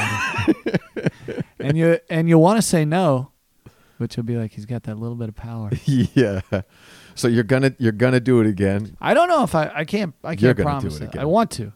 I am going to force this to happen if it's honestly I would have the last time if my dad wouldn't have kind of like shit on it right before. Damn it. I made the mistake of telling Dawn you were going to do it. Well, he already knew, but I was told like, my dad, and my dad's like, why are you doing that? Damn it. And I'm like, Don, what What do you do anything for? I know Don's not here anymore, what but do you Don, Don's too deep. it's at 1 Tumblr. it's 1 p.m. He's gone. Yeah, it's Friday. I'm glad that we can have this conversation, hold a microphone, and looking at each other with headphones on. Yeah. But I don't think the listening audience is interested in the. Well, we can do those without the microphones from now on. Yeah, Okay. and we should. But you told me like this is the only time you really hang out with people, so I'm just I'm stretching it so we can hang out. I say that as conjecture. If you, I would. I invited you to the Joey Diaz show, and so let's just go as friends. And you. But Dave, hold on, this is for the listening audience. Welcome back to the Bomb Diaries. We were just talking about how Chris says he likes hanging out. Now, Chris had said Chris was supposed to be on the Joey Diaz show. He was supposed to host it. Uh-huh. I got an email saying no host, nobody but my 3 guys. I had to tell Chris. Chris was bummed. Chris, actually, I told you. He told me. Yep. Whatever. Yeah. All right, you're running my. Go give me a yeah, because you were trying to paint the finish the story. You were trying to paint the picture of me, and you're using recreationist history. So anyway, he goes, Dave, if you need me to host, whatever, I'm your guy. I live 8 minutes away. Just give me a call. Yeah, I'll be there for you, man. Yep. I got nothing going on tonight. I'm free. Right. I can come. You don't sweat it. You don't have to worry about it. He said it more succinctly than that. Yeah. So. It's the night of the show. I've never seen Diaz. He's dirty. The first time he was out of town, I just never been like. I'm sorry. I saw him at the Irvine Amphitheater. I've never seen him at Temblor. Mm-hmm. I've got a lot of shows coming up, and I sometimes get fatigued. So I'm like, I'll just let Don do this one or whatever. So then I'm like, you know what? I want to go see Diaz tonight. It'll be fun, guys' night out. Chris already told me he's available, so I'll call him and just invite him and just say, hey, let's just go as buddies, and we'll just go as 2 comedy fans that want to go see a comic. And I text Chris with that concept, and I'm still not sure I understand what the response was, but we didn't end up going, and apparently he did have something to do. Yeah. Whatever he had to do. It was not important enough where he couldn't get on stage, but was important enough to where he couldn't hang out with me. Here, there's probably a meaty middle in there where a lot of activities could fit. Do I get my rebuttal? Yes. Here's my rebuttal to that. If you asked me what I was doing as I was editing a podcast that I released that night, if you asked me to go grab a coffee, if you asked me to go sit in here, if you asked me to go take a ride around town, I would have happily joined you as a buddy. But it just so happened that you asked me to go check out the show I was just removed from. This is the Chris Flail we all know and love. This is the proud Chris Flail. So I couldn't enjoy it as much, just like when you get shit from the headliners that you got to sit there and enjoy it. It's tough. I couldn't enjoy it sitting there knowing I should be on the show. Like if Lexi and I are ever to break up, she's not going to invite me to the first date with her new boyfriend. You know what I'm saying? I would have gone anywhere with you but the Joey Diaz show. You've never invited me anywhere but the Diaz show as friends. It's the only place. I ran into you at the Seinfeld show with your real friends. You didn't ask me to go to that. You know what's funny? I don't remember running into you, but I saw on Lexi's Instagram, which I was just knee deep in. I think a picture of you guys holding tickets. Yeah. And I was like, Chris went to the Seinfeld show. Son of a bitch. Dude, you saw me. Would have known. Dude, you saw me after that, and you told me I sound like him. You don't even remember that. I do remember you that. Remember I do Lexi's, remember telling you that. I just don't remember. You remember Lexi's Instagram more than your actual interactions with me, and we've known each other for 3 years. So, yeah, I would love to hang out with you as a friend. I just didn't have it in me to go to the show I got bounced from with you. That's what happened. You could have said anything else, Dave. I'll do anything else. I would have gotten you water. Because everybody gets thirsty. Everybody gets thirsty. We're past like the 2-hour mark. It's all going out in post. It's all cut. I think we need it needs to be a tight hour, our podcast together. No way. I'm going to put all your bad stuff in there. So how much do other people give you shit about Lexi? Because you Never. hang out with comics constantly. And when I've had friends that have had good-looking girlfriends, there's almost always someone that is bringing it up too much and a fight breaks out. Mm-hmm. This is how much and you hang out exclusively with comics. Right. This is how much the other comics fear you. I hear them talk about Boydston's girlfriend. Mm-hmm. I don't know if, Lindsay's a good-looking lady. I don't know if Betts gets shit. That's his wife now. I have my own Instagram account. It's got 10 pictures, and they're all of my kids. Okay. I'm in one of them. Why don't you put a booty shot on there? I'm topless in one of them. Hold on. Let's get it up. I can post this on screen, too. Hashtag French body. The pooch. Yeah, Tarantino has a whole thing about that, right? What? And Pulp Fiction. I gotta piss so bad. Go take. I can hold it. Go I can take a hold it. piss. No, you can't handle this by yourself. I can't trust what you're gonna say in here. Guys, You'll delete all the discovery. I'm just gonna do a monologue real quick. Yeah. I'm gonna do a tight 5 minutes. A tight 5. Go take a piss. No, I'm good. Why? All right, I'll go take a The piss. show's over. This where's is your just bathroom? us talking. Just follow it out the wall. Let's shut down the equipment. And we can just Okay. talk when you come Sounds back. good. All right. We've been at it for 2 hours and 20 minutes. We've been hanging out. They should be able Which, to get by the a way, solid 45 out of that. How much are you going to try to bill me for this? Billable hours. This is 2 hours and 20 minutes. What's 220. what's it gonna run? That's 700 even. Motherfucker's rich, everybody. I told you. As far as the recording goes, thank you very much for giving the people everything you have, not just here, but over the last 3 years. You've moved mountains for us. So I'm thank you. excited for more to come. More to come. Oh, More boy. local comedy. Didn't that sound like excitement? Excited to for book local more. comedy. So great. Everyone gets thirsty. I've seen Jesus play with flames in a lake of fire. I was standing.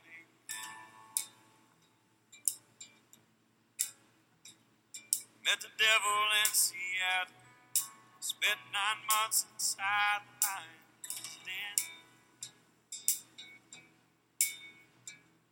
Met Buddha yet another time. Showed me a glowing light within.